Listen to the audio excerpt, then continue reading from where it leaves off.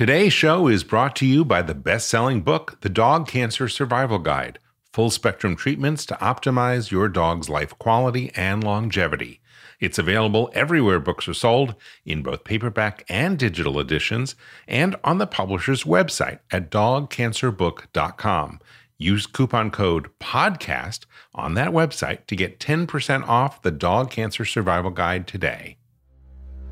Can you imagine how helpful that would be from a conventional oncology standpoint, from a cannabis perspective, and from an herbal perspective?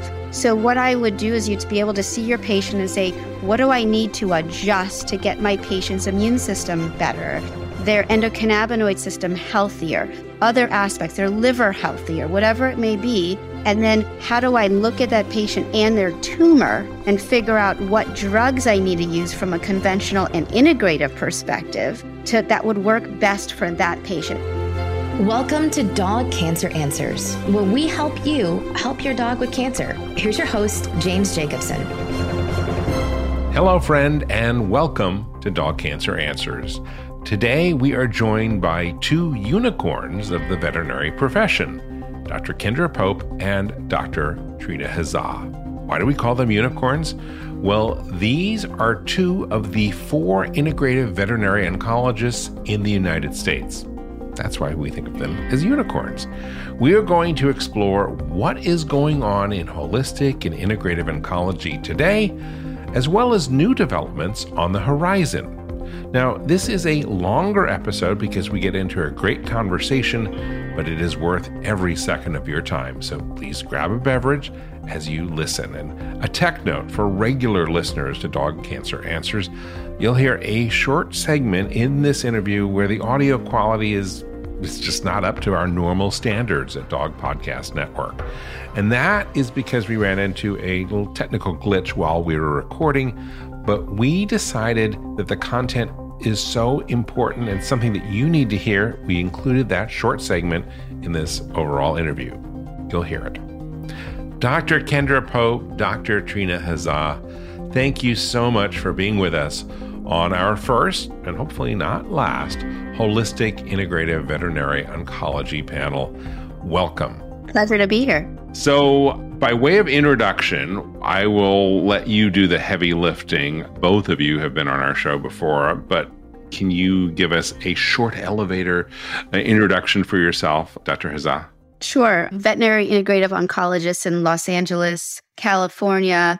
Worked at VCA West LA for, about 11 years, and recently just left to start a cannabis consulting service where I'm offering pet parents what I call a harm reduction education guidance, where I'm helping them figure out safe avenues to implement cannabis for a variety of different conditions, not just cancer, but other conditions as well. Of course, I get a lot of cancer cases, which I think feel very near and dear to my heart, considering I spent most of my life being in the oncology space.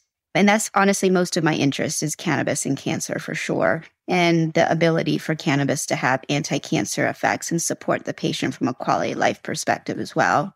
And then I'm a co-founder and president of a nonprofit called the Veterinary Cannabis Society, which is the first 501c3 nonprofit dedicated to education and advocacy for cannabis for pets.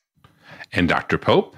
I'm also an integrative veterinary oncologist. Trina and I are very much kindred spirits and soul sisters. I am a practicing integrative oncologist in New Jersey. My practice was started in 2017 and purely all integrative medicine. I leave the conventional medicine to the conventional doctor. So I've been blessed that every patient every day is on herbs, real food, nutritional support, all the good stuff. And one of the real special interests of my clinical practice and my personal goals is to really show through clinical trials about why this stuff works, because all of us practicing it know how important it is. We know, we see it every day, the difference that it makes, but our conventional community just doesn't understand. They need to see it in trials. And so working with different organizations, private funders, things like that, to put together different research projects so that slowly over time, we're going to be able to actually shift the needle and show the conventional community how important all of this is. Well, that's a good way to begin. What is the landscape right now between folks who have your mindset, your orientation in terms of an integrative approach to oncology, and your colleagues who are traditional ACVIM boarded oncologists here in the U.S.? Good question and good timing, because Trina got us a panel at the Conventional Oncology Conference this year. So they actually are having us on for an expert panel to talk with them about that. So the landscape is shifting. They are interested. They are open. They want to hear about us. They want to hear what we're doing. So it's actually fortuitous that you asked that question, because it's time. Yeah. This is an annual conference. Mm-hmm. When is that? It's October, if you want to know the exact date and the exact time. No, it's Okay. it's October. We're still months away. It's October 13th, 14th. I think it might be the 14th. We'll probably do it 2022. Yeah. And I saw you applauding, Trina. I think this is a big thing, because up until now, there has not been all that much love for your approach. Yeah, I think something that Kendra and Aaron and myself, like we've talked about for a very long time, right? How do we get the conventional oncologists to open up their minds and because the pet parents have very open minds and want to do all of this, and there's just not enough of us to go around, right? And so to be able to educate them on the topic so they can help guide these pet parents to figure out, who to see. Are there if they're holistic vets to see that they can use in conjunction with their services if they're just not comfortable doing all of it? I think some of the work you did, Kendra, with Yun and Bayao, has at least allowed, I think, most veterinary oncologists use Yun and Bayao now. We slowly get them into Yun and Bayao, not just Yun and Bayao, Immunity is your jam, out of University of Pennsylvania. I think that those two are probably compounds that are used in veterinary oncology by conventional oncologists all the time. They're comfortable. There's some science. There's actually research behind it. There's clinical trials. There's in vitro trials on Yun and Bayao. We out of VCA West LA, our previous resident, published a Yun and Bayao prospective study. And so there's stuff out there on that. But there's so many other things that we do within the veterinary integrative oncology space that need to be put out there. And there's actually preclinical in vitro trials on those as well, on tons of the traditional Chinese herbs. And so I think that vitamin D, Kendra, you can speak to, there's definitely publications on that. So I think just getting them educated is a big part of it, because I think a lot of times they don't even know there's anything out there from the research perspective. Yes. And then I think you have to talk about real world evidence. I mean, there's something to be said about that too. And a lot of what we do in veterinary oncology is based off of our experience. It's not always based off of publications. There's a limited amount of prospective good trials done in veterinary oncology. So much as we get experience in certain things and we talk about it and share, and folks are doing different protocols on the conventional side, why not consider the same for the integrative side? To what extent did the pandemic impact the ability and the difficulty for dogs to go in and get traditional rounds of chemo? To what extent did that impact the openness and the receptivity that you're beginning to see from boarded oncologists? I don't know that I necessarily saw something specific. The way that I saw the pandemic impact it the most is that patients that probably should have been able to get into an oncologist for life-saving measures up front weren't. And so unfortunately, probably passed away sooner than they should have. Because the reality, and I think the misconception for a lot of pet parents, is that they can forego conventional treatment completely, especially if they have very sick animals. The kind of area where integrative medicine, I think, wins is always the long game. It's the short game that chemo and radiation and surgery win for us, and then they lose the long game. And it's, in my opinion, that's where we pick up and we carry, the team. Yeah. So I just think, unfortunately, what the pandemic has done is it's overburdened all veterinarians. And so patients that should have gotten in to see conventional oncologists, unfortunately, were waiting 6 weeks, 8 weeks, 12 weeks even. So I think that's been what I've seen. Let's take the Yun and Bayao as a case study, because, Kendra, you were involved in helping to get that more widely accepted because of the work you did at the University of Pennsylvania, right? The Immunity trial was done at the University of Pennsylvania when I was there. And then the Yun and Bayao research was done at the University of Florida, which I was there when it was going on, but I wasn't part of that trial. So is that a template for how other natural products, or I don't even know what category you want to put Yun and Bayao in, And let's, I guess, talk about what it is for our listeners who are not familiar with it and what types of cancer it works on. But the broader question is, how has that been sort of a gateway to get oncologists to see its use across the board? It's a good question because I think that it brings up both the strengths and the limitations of herbal research, which I know Trina will be able to speak to from the cannabis space for sure. Mm-hmm. So the strength of it is that it was a well-designed trial published out of a well-known university that showed that this herbal formula, which is proprietary, originally created to stop bleeding. We actually only know 85% of the ingredients because it is proprietary. In vitro, the dose correlated to the number of cancer cells that were dying. When the paper came out, my resident mentor at the time said, well, you could pour dirt on a cancer cell and it would kill it too. So the major criticism is that of what is of many in vitro trials is that will it correlate to an actual animal? Will it actually kill cancer cells in an animal? And so that is the main criticism. However, the reason that oncologists like it is because it's a well-designed published trial out of a well-known university. And so it gives them something to hold on to when someone says, why are you doing that? And they can reference that paper.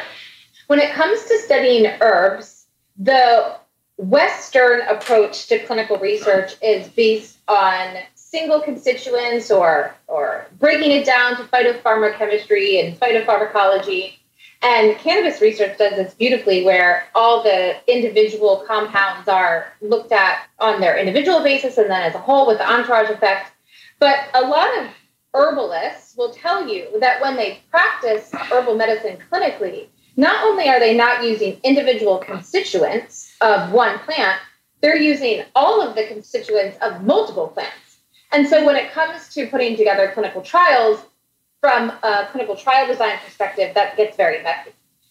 So in my opinion, when doing those types of trials for that type of medicine, you really need to be looking outside of the box and probably looking at different data points and endpoints and parameters. And it requires a little bit of a different trial design. There are people doing that, and it comes down to quality of life parameters, probably blood work changes, monitoring tumor responses. So I think that in order for holistic and integrative medicine to truly be accepted by the conventional community, there will have to be some degree of shift in acceptance to what is considered high quality trials, because fundamentally it'll be very difficult for us to do it the same way we do with our pharmaceutical products. But then the question becomes financial in part, doesn't it? Because it's extremely expensive to do these high quality studies that are usually underwritten by big pharmaceutical companies because they have the margins that are necessary. Whereas if you have a natural compound or an herbal compound,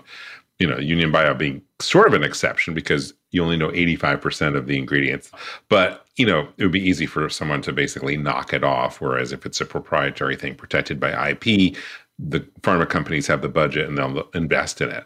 So how do you reconcile that? And I know, Trina, you have a lot of thoughts on that because this is definitely the case with marijuana and CBD and THC. Yeah, no, I think it's a very difficult position because I think Kendra brought up a good point about the quality of life part too. I think that if the endpoint is just survival time, we're probably going to lose, right? But if you look at the amount of improvement in quality of life, it's astounding. It's astounding. And you look at the clinical trials that have been done for cannabis-based clinical trials, and you look at the end-stage cancer clinical trials, the quality of life is unbelievably different for these patients that are on cannabis. I mean, from sleep to depression to pain to be able to interact, perception of their cancer, perception of end of life. I mean, all the things that our pets deal with too has been proven time and time again. And it's not just with CBD or not just with THC. It's with usually a full spectrum cannabis plant. The problem is that a lot of these are retrospective studies too, or observational studies and things like that, where they're not all on the same compound. So I think for cannabis, because what we see in a clinical setting, you go to these conferences where there's tons of human cannabis physicians and they're talking about their daily life of working as a cannabis physician. no one's just prescribing CBD by itself because it was found in vitro to be effective. They're looking at the synergies and the additive effects between all the different molecules to get the optimal effect for that patient. And so how do you do that is you have to create, the way I look at it is you probably have to do crossover studies, right? And then you'd have to be able to do compounds that are really robust in cannabinoids and terpenoids and so forth, put them together, and then look at various parameters and not just, again, survival time for a cancer patient or what's happening in a petri dish. It's what we're seeing in the patient is very, very different. And I think it will take time. I think finances are a big part of it, but I'm talking about the legal aspect is a huge part of that with cannabis. And that's why even in the human clinical trials, they're using, NIDA. It's a type of cannabis that's grown out of the University of Mississippi. They're only stuck using the one particular cannabis that is basically a CBD. It's like an isolate or a THC isolate. You're getting like these isolates. It's just one of the many compounds that are in 750 compounds found in the cannabis plant, and you're getting one, maybe two. That's not what the average patient is getting that has prostate cancer or breast cancer. They're going to dispensaries and they're seeing cannabis doctors that are putting them on a robust, cocktail of different cannabinoids and terpenes and flavonoids. So I think that it's happening, right? That when big pharma comes in, which it's already happening, right? There's big pharma coming in and creating some of their own interests. What I think we're seeing, honestly, is we're proving that CBD isolate, like they did for Epidiolex, the first FDA approved, right, CBD product, is basically a CBD isolate, right? And they showed that it was effective for 2 different seizure conditions. Guess what? If you were to add in a little bit of THCA or CBDA or whatever it may be, you may end up being really effective for some of those conditions, because talking to some of the cannabis physicians out there, they're like, Epidiolex is not working as well as some of the stuff I'm able to get from a local dispensary, right? But insurance covers it because it's FDA approved, right? And so I think there's a lot of hoops to jump through. I think clinical trials are tricky when it comes to botanical medicine. And I think a lot of the reason is that we look for really the additive and entourage effect for so many of these traditional, like Chinese herbs, Western herbs, cannabis, that I think it's very hard unless it's a very thoughtful process. And I'll say one last thing and then I'll let Kendra speak, is that I think that either the companies, the pharmaceutical companies, the universities that are doing that aren't necessarily going to the experts in that field. They're creating it on their own and they don't understand what's happening in real world. So they say, I put together this really great protocol or this study design, but it's not, if they had gotten Kendra's opinion or gotten my opinion, I would say, hey guys, tweak it like this because it's not going to work. And this is why cannabis needs to be stepped up in a dosing fashion. You're going to make all your dogs intoxicated. You need to do this. But I think there's a disconnect between the practicing integrative doctors and the people that are in doing research that aren't actually practicing and seeing what's happening in the real world. And I think our assistants will really benefit them in study design and really trying to make a more impactful study design. Kendra, what are your thoughts specifically about the financial component of this? All the points that Trina made for sure. And when it comes to the financial part about it, I think that just like with the trial design and the data points that we're collecting and the endpoints that we're looking at, I think that it just requires us to look at it differently and be a little bit more innovative. In my opinion, there are some natural funding. There's a specific subgroup of the NIH that's for natural compounds. And so that's where a lot of the integrative and holistic researchers go to get funds on the human side. But there are a lot of platforms now for things like crowdfunding and public interest that are very interested in this space because they understand it's underserved from a financial perspective. Mm-hmm. I think that there's also people that are motivated to donate to causes like this because they realize that pharmaceutical companies and industry drives research and that it's not necessarily about the real problems and the real needs. I may have mentioned this before on the last podcast that we had, but there was a publicly funded clinical trial that was all from small donations from pet parents that was looking at how long a rabies vaccine lasted in typical dog populations. And over $1 million in small donations was raised. And they proved that a single rabies vaccine lasts over 8 years in 80% of dogs. And that was just from pet parents that knew that they shouldn't be vaccinating their dogs every 3 years, and they wanted more information about that. So I think that there's real opportunities there from a crowdfunding perspective. When you talk about clinical trials and the cost to do it in humans versus the cost in animals, it's substantially less expensive to do it in animals. One, because there's not as many hoops to jump through as there are in clinical trials with people, but also because, unfortunately, our pets don't live as long. So we get data faster than we do in people. And so, for example, I had a grant-funded trial for acupuncture in 80 dogs, and the entire grant was about $40,000. I spoke to a human colleague, and he told me that same exact trial, same amount of patients would have been 1.5 million in people. So it's substantially less expensive to do it in animals. I do believe that there's motivation from the public and crowdfunding. And I do believe that there's donors out there that are looking to support these types of causes because they understand that there's no, big money like there is with pharmaceutical companies. So I think that it just requires us to be innovative like it always has with everything that we do as holistic practitioners. That is fascinating on so many levels. But let me follow up on the rabies study that was done that said that it lasts for 8 years on average. Has that now become accepted among the veterinary community? No. Okay. I was like, good research, cheap study, but still not accepted. So there is a paper published, and I need to get the exact source because I see people cite it all the time. But they say that it takes 17 years of consistent scientific data to change clinical practice. That's how long it took. Wow. Okay. Well, luckily for you and for so many people who are going through dog cancer, they're willing to kind of like maybe not do things that are fully vetted with all the scientific literature. Let's take a short break here, and we will be right back with the latest in integrative cancer treatment options. Stay tuned. And now, a message from your dog. Every day with you is like a day at the beach, and I want as many beach days as possible. I want to run and sniff and find a good stick to carry. I want to walk with you, run with you, sleep with you, eat with you. And when I eat with you, I want Everpup. It infuses any food you give me with health and life and vibrancy. I can feel it. It's a strange thing to do, sprinkle this powder on my food, but I wouldn't have it any other way. My time with you is precious and irreplaceable, and I'm thrilled to be with you for as long as possible. Here's to puppy playtime and senior snoozes.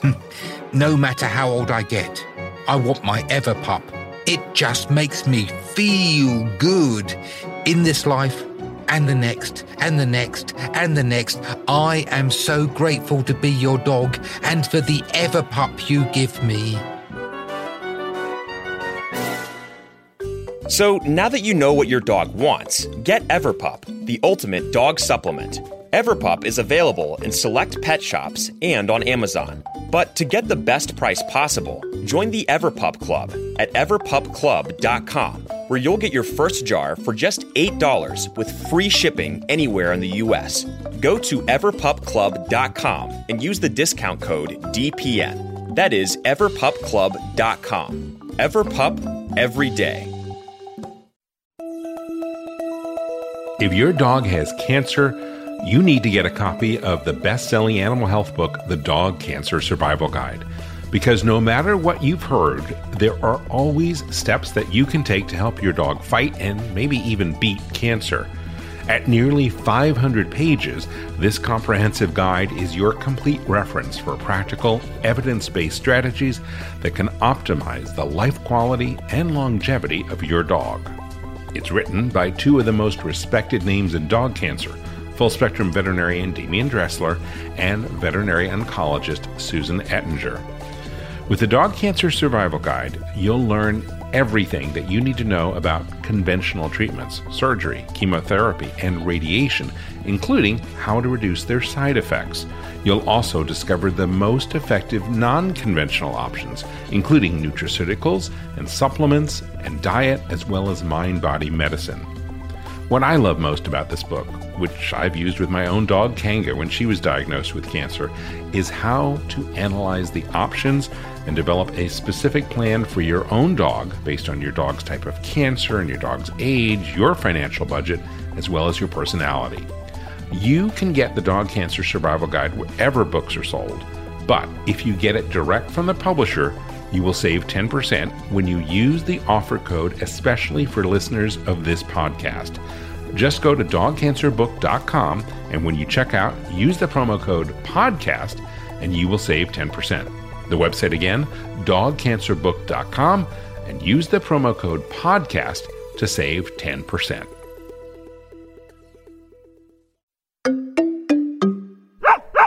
So what are you all most excited about these days in terms of treating cancer in dogs from an integrative approach? Most excited about? Do you have one, Trina? I think genetic testing. I really like the genetic testing part of it. Like Phytocure, Vidium, like what they're doing, I think there's a lot to be said about that. I think that this has been going on in human medicine for a period of time, and we got on board. And obviously, there still needs to be more research, and there needs to be clinical trials. There needs to be all of these things, right? And this treatment arm of it is a little different, right? Like, it's not always as accurate. There could be a different driver than we suspect it to be on the test. But, I think from a cannabis perspective too, that, a lot of the mutations that occur or gene upregulations could be downregulated by certain cannabinoids, right? And so if I was able to know certain things that were upregulated, this is like my dream, right? You do a genetic testing on a dog on their actual body, right? So you know what their either cytochrome P450 system, meaning they're metabolizing, enzymes are in their liver. Do they have any certain mutations like border collies or whatever what we already know to test? Are there anything we need to know about the patient from an endocannabinoid system? Do they normally have lots of endocannabinoids? Are they deficient? Do they have too many enzymes? If you could look at the patient as a whole and say, I know them from a genetic standpoint, and then I look at the tumor from a genetic standpoint, can you imagine how helpful that would be from a conventional oncology standpoint, from a cannabis perspective, and from an herbal perspective? So what I would do is you'd be able to see your patient and say, what do I need to adjust to get my patient's immune system better, their endocannabinoid system healthier, other aspects, their liver healthier, whatever it may be. And then how do I look at that patient and their tumor and figure out what drugs I need to use from a conventional and integrative perspective that would work best for that patient. And that, in my opinion, that's like true personalized medicine, because you're looking at them genetically and their tumor genetically. And then you'd really be able to figure out, I would say, I don't have a conventional option here that will target this, but Kendra showed me a paper that, this particular herb can do this, or vitamin C might be helpful for this, or cannabinoids, not CBD, but CBG is a huge TRPM8 antagonist. And TRPM8 is really elevated, or I have overexpression of ID1. I need a lot of CBD in this product, because you don't have a conventional drug that will actually do that. So it's really giving them a full personalized medicine approach, not just from a diagnostic perspective, but from a treatment perspective that I think will be beyond fascinating, but really, really effective if done properly. And it's going to obviously take time for that to happen. But that's what I'm clearly very excited about right now talking about. That's interesting. Kendra, I will ask you that question in a moment, but let me follow up on that, Trina, in terms of that super personalized approach where you're starting with the genetic testing. Again, to bring it down to dollars and cents, how expensive might that be compared to the traditional, $5,000 to $8,000 or whatever we quote for a standard of care? Well, it's like a shooting in the dark approach. That's what you're saying, right? You're saying, well, how do you compare shooting in the dark versus knowing what you're really needing to attack? So I don't even know if you can compare the two, to be honest with you. From a diagnostic perspective, I think as things get more precise, there's going to be points where we're not going to have to do CTs and MRIs and x-rays every 3 months. We're going to be able to do a blood test and be able to figure out if there's cancer recurrence, where it is in the body. I bet you'll be able to locate it soon enough. So I think that actually from a cost perspective, and I think it's combining the right companies to do it. It's not going to just be one. It's going to be one to look at endocannabinoid, one to look at if there's live cancer cells in the body, one to evaluate an algorithm to evaluate where is the cancer cells. So again, you've now taken away so many of the staging tests that we do that are over thousands of dollars that we do every 3 months on some of these patients. And then from a treatment perspective, well, what if it's requiring herbs and a targeted therapy and not $8,000 worth of chemo that's somewhat shooting in the dark, because carboplatin should work for this tumor because it works in a human breast cancer. But geez, they have different mutations. It doesn't seem to work as well. And, I think that, to be honest, I'm not sure that we're going to be spending a whole lot more money.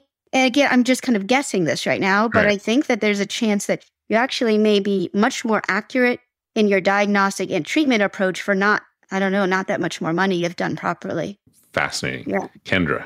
Trina and I have geeked out about the whole pathways and the mutation stuff. I mean, that's like where our oncologist meets our holistic side. You know, it's like the pathways, geeking out how the herbs work with them. P53. Yeah, exactly. And so I love that she said that because it reminded me of something that I'm really enjoying and excited about too. And it's a springboard of what she's saying. It's going from the tumor-centric approach to patient care to the patient-centric approach to cancer care. Conventional oncology is tumor-centric. It's based on the diagnosis of cancer you have. It has nothing to do with the patient that's in front of you.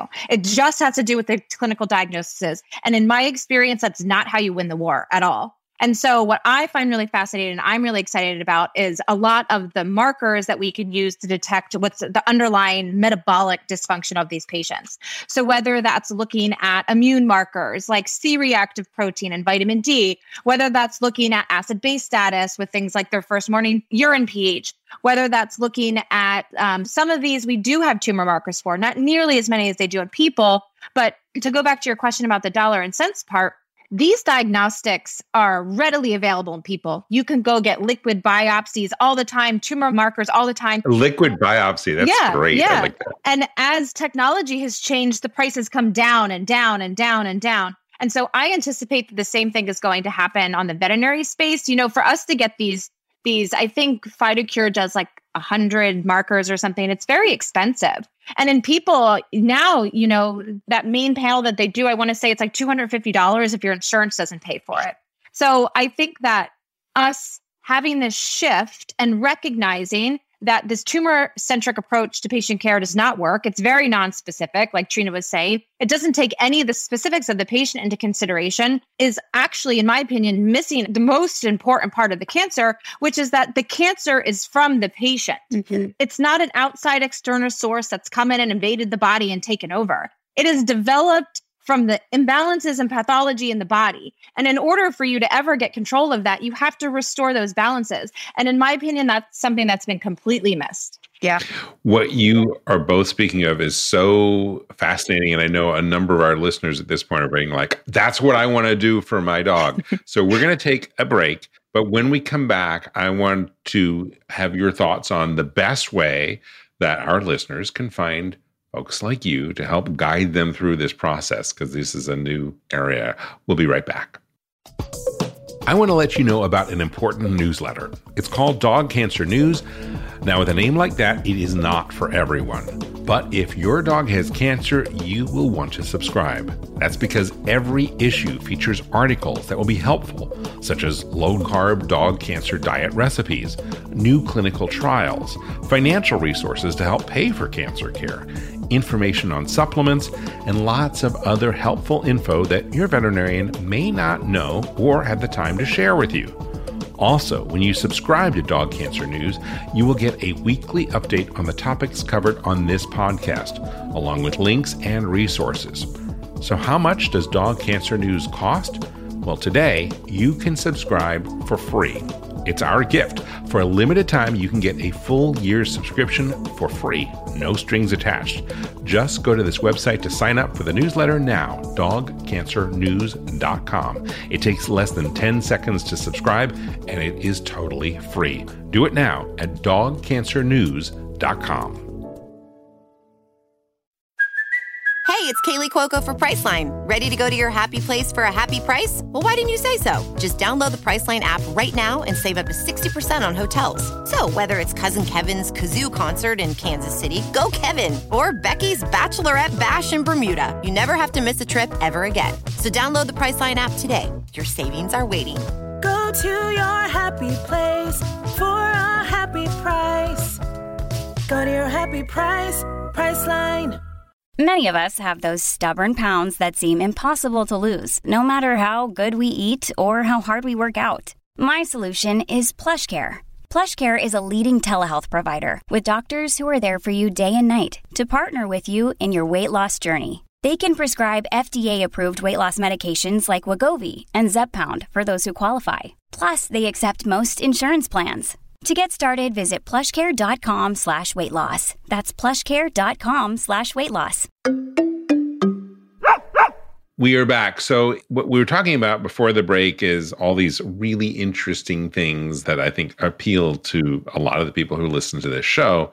And so if you have a cancer diagnosis and you got it from the GP and you may have gone to an oncologist or maybe not, what is the first step if someone's thinking, I really want to go this integrative approach? So I always tell owners, and I think that this is something that is really difficult, is to take a deep breath and then to start strategizing. Because that cancer, although it may feel like it popped up overnight, it may feel like you have to do something about it tomorrow. In most instances, you have some period of time where you can strategize and get your team together, because that's the most important thing. Oftentimes, owners only seek one conventional opinion. It may be impossible to seek more than that, but sometimes that's important, especially if you're dealing with a non-traditional type of cancer, or maybe the oncologist that you met is recommending a treatment that's not aligned. And oftentimes, that's not too aggressive. In my experience, a lot of times owners feel frustrated because they feel that a veterinary oncologist has already given up on their pet before they've even started. So finding an oncologist that is aligned with how aggressive you want to be and what you want to do, and also open to your interest in integrative medicine, is what I think is most important. To find other practitioners in your area that can support you. There's many holistic veterinarians. There may not be ones that are integrative oncologists, obviously, because there's only a handful of us. But a lot of them can consult with us or consult with other people that do things like what we do and help to put a treatment together. So what I always suggest owners do is to take a deep breath, to understand that that cancer has probably been developing for at least a few years, on the microscopic level up to where it is now, and that you have time to get a good plan in place so that when you're ready to run, you have all those people on your team that are going to tell you how to do that. So your advice is to start with a holistic veterinarian who can consult with an integrative oncologist. Or, the reality is that and Trina can speak to what she thinks the most, valuable part that we add to it, is that we can give both sides of the opinion. Yep. The patient can still get a lot of the same treatments with a holistic veterinarian as they could with us. Mm-hmm. It's just going to be, a lot of my clients call me the quarterback. Yeah. I'm kind of assessing the field and calling the plays, but the people on the field are doing the routes. So you can oftentimes get the same result without necessarily having that one person exactly on your team. Trina? I agree. I think that the team is a big, big part of it. I mean, that's true with human medicine too, right? Like, you don't just have an oncologist. You oftentimes have an internist and a gastroenterologist and maybe a radiation oncologist and acupuncturist. And I think that it's tough to find an integrative oncologist. There's probably 4 of us or something in the country right now. So to say, just go find one, no, that's not fair. Yeah. But there are amazing holistic vets that know a lot about cancer. And I think also just deciding what feels right to you as an owner, right? Like, there's no right or wrong. And I think that if you go to somebody, whoever it is, and they push you to do something you're not comfortable with, and the way you're not comfortable is, you'll just know it doesn't feel right. You don't know why, but it just doesn't feel right. I don't know if I wanted to be that aggressive. Or, I kind of wanted to be more aggressive than that. That's just not enough. It's really finding the personality that gives you what you need. I mean, really, some people want more of a hand-holding, but don't want an aggressive approach. And others don't want any hand-holding, and they just want to go straight for it. And they don't care, win or lose, I'm going for broke, right? Working at such a large hospital, we had different oncologists. And what was really nice about that is people would come to me and they would say, oh my God, thank God I found you. I just didn't want to go and do like a bone marrow transplant and this with the only 25% chance of cure. My dog is 15 years old. I didn't think that whatever it would be, or 9 years. I didn't think it was right. Or financially, I couldn't do it. And you're actually listening to all of it and trying to put it all together and provide me with a plan that it seems to be more suited for what I'm looking for. But I have other people that have come to me and said, I want that like full-fledged, go for broke. And I'd say, I might not be the best fit for you. I can support you in that. But if you want that like person by your side that feels exactly as you do, because for me, quality of life is so important that by the end, when we've done everything we can, I want you to have some quality of time with your pet. If you never have any quality time and at the end, there's nothing left, I feel like we went too long. That's not fair for them or for you. But everyone feels different. There's probably 500 oncologists, 450 oncologists now. I don't know how many there are. There's many of them. You will find the right oncologist for you. And that's super important, is making sure that you guys have the same kind of vibe and same thoughts on what's important to you for your pet. And from the holistic side, there's many more holistic vets than there are oncologists. And so I believe that you'll find a holistic vet, even if you find a conventional oncologist that wants to go full-fledged, but you want a little bit of someone to help with chemotherapy-induced nausea through acupuncture, through herbs, cannabis medicine, vitamin D testing, because your oncologist doesn't do that. Whatever it may be, I do think that, thank goodness, nowadays you're able to find a little bit. You may find an acupuncturist and you might find a Chinese herbalist, and then you might find an oncologist. And I think just what Kendra said about creating that perfect team, I really think prepares you for whatever the future holds, because you have your peeps, if you will, to really kind of take you to wherever that will be. And I think from a integrative perspective, the earlier we get involved, I think gives us the best chance for longevity as well. If we're really close to the end, it's tough for our herbs and our botanicals to do as much as they can do. Once we can get there earlier and really support the immune system and figure out some of those deficiencies within the patient, in my experience is we can get them further along than just the conventional route, in ignoring those big deficiencies that are the true cause many times of what created the cancer in the first place. What do you think that general practitioners, regular vets, as we'll call them, could do to make themselves more integrative in their approach? Because clearly the marketplace is demanding it. That's an interesting question, because I completely agree with you that the marketplace is demanding it. Karen Becker just wrote The Forever Dog, and it became a New York Times bestseller, the first ever in the animal space. And it's all about what we do.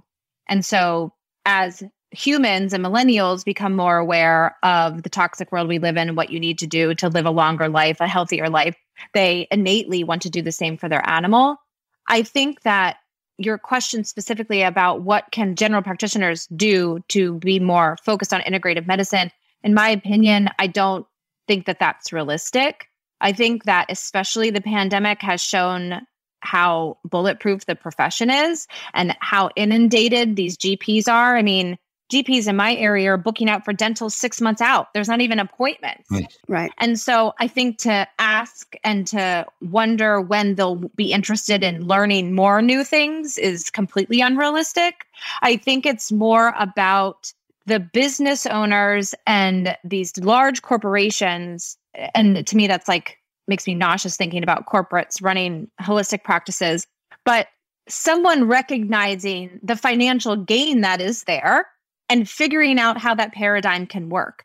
Because the big difference is, and I noticed it specifically going from working in a large oncology practice that was a very conventional practice to opening my own, is that the charges and the way that you price things are different, because you're not charging for these large procedures. You're charging for that time that, like Trina was talking about, where you're sitting with the owner, mulling through all the details, going through all the history, formulating this beautiful protocol. You're paying for the intellectual property. And so that's a very different paradigm than, hurry up, come in, it's going to be $50 and we're going to charge you $600 for this exam. So there has to be either a shift in the paradigms of these conventional practices to be able to capture charges appropriately, or we're just going to keep doing what we're doing, which is we're going to be these adjuvant support systems that are separate from all those businesses.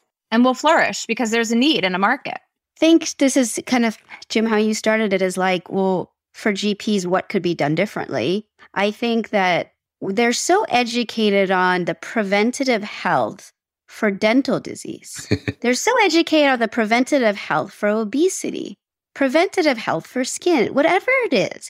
What about preventative health for cancer, for God's sake? Like, there are ways that we need to educate in that environment too. And so if it's going to be a big corporation, if it's going to be Kendra going there and teaching or me teaching on the importance of preventative oncologic medicine, like, is there a way to do that? Absolutely. I 100% believe it. I think all those mutations, all those genetic alterations, all those things, some of them are preventable. Some of them are.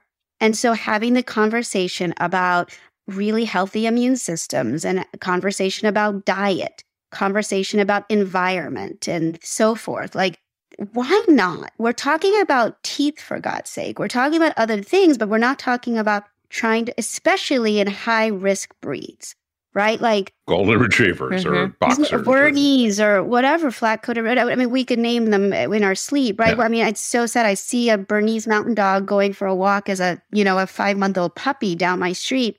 And I cringe and I just want to hug it and kiss it and hope it makes it through, right? Like, and I think many oncologists feel that way, right? And so what about preventative care in that regard? And so that's really important in the education, us coming out with, diagnostics. How can we find cancer sooner? So that's one part of it. But how can we try to prolong and keep them healthy and keep their immune systems robust and do over-vaccination, right? It may not be in that level, right? And so a paper like what you just described, Kendra, coming out is very helpful to support that. And so I do think education on a kind of a preventative cancer level is very, very important. Doesn't mean, when I say preventative, maybe prolonging is a better word in some of these cases, but perhaps preventative could actually be the case and for some of them as well. That's so true. Well, will you ladies come back and have a discussion specifically about that thing? Because I think prevention and reducing the likelihood of getting cancer is something that every dog owner who has gone through it wants to know and wants to do better with. And I think that would be invaluable. Of course. Yeah, there's a lot of information. Even in the human side, there's a lot of information, right? I mean, think about I always think when I was studying for boards as an oncology resident, I was reading through all of the TCC, the transitional cell carcinoma stuff, right? Remember that Scotty paper looking at like green leafy vegetables and colorful vegetables, reducing the risk of TCC and Scotties. There you go, right? Like, perhaps, really introducing good phytonutrients at a young age with good flavonoids and antioxidant properties and things like that went prior to when the cancer's there. So we're not just focused on anti-cancer, I think could be really, really helpful. But from an education standpoint to these veterinarians that are out there every day, not knowing, what to discuss with pet parents as a preventative mechanism in that way. Sometimes they say, well, you can't do anything. Just wait and see if it happens, and that's not fair either. Yeah. Kendra Pope, last words. Oh, I get the last words? I always find that it's really important to remind owners that they are their pet's advocate and they inherently know what the right thing to do is. I think that when they have an animal that's diagnosed with cancer, they feel very helpless, but they absolutely positively will make the right choices. They know what the right thing to do is. We're here to help you, but at the end of the day, you're their mom or their dad and you're going to make the best choices, and we completely support you and believe in you. And last words from you, Trina. I'm sorry. It was just Kendra's last words. Perfect. No, I totally agree with Kendra, of course. I mean, I think that you have to go with your gut. Always go with your gut. Go with what feels right. And that's including when you pick your team, right? Go with your gut. What I'd always say is pick the option that you would regret the least, right? You don't ever want to regret and think about that for the rest of your life. I should have done this or done that. Go with the one that feels right, which is usually the one you regret the least. I mean, really, right? Like that tends to be how it is. And I think it's a really tough road. It's a really, really, really, really tough road. And just know you're not alone. There's a lot of people going through it, and we're all here to support you, and you'll make the right decision. Just go with your gut for sure. Trina, Hazzah, Kendra Pope, I so adore you both. I think what you provide is such an important, refreshing voice for so many people. Thank you both so much for being with us on Dog Cancer Answers. Thank you. Thank you. And thank you for listening to this episode. It certainly was long and interesting, and to me at least, it was exciting because there are so many tools at our disposal across the full spectrum of veterinary medicine, from conventional treatments like chemotherapy and surgery and radiation to more holistic treatments like herbs and acupuncture. If we can invest in clinical trials like Dr. Kendra Pope is doing to narrow down what options work the best in each situation, well then hopefully someday we can see an end to dog cancer. Please visit our website at dogcanceranswers.com to check out the show notes for all the links and resources mentioned in today's program. That is dogcanceranswers.com. I'd also like to invite you to subscribe to our newsletter, Dog Cancer News, which comes out 3 times a week. You can find that at dogcancernews.com. And if you have a dog who has just been diagnosed with cancer and you need some support, you are welcome to join our Facebook support group at dogcancersupport.com. It's a free community and it is extraordinary. It's a vibrant place full of people who understand what you are going through now. I encourage you to check that out. Again, that URL is dogcancersupport.com. Well, that is it for today. I'm James Jacobson. On behalf of all of us here at Dog Podcast Network, I'd like to wish you and your dog a very warm aloha.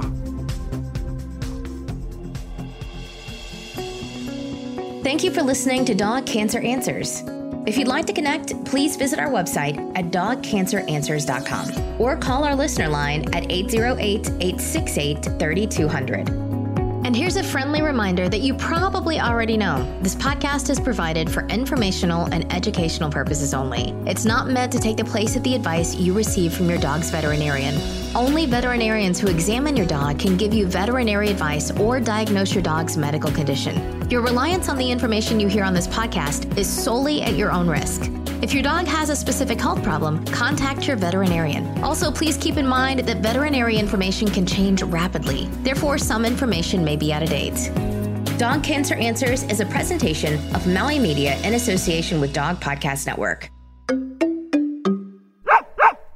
Is artificial intelligence going to change veterinary medicine? Well, it already has. Right now, on Dog Cancer Answers, we're speaking with Dr. Kelly Deal of Morris Animal Foundation about how AI is impacting veterinary research and the practice of medicine itself.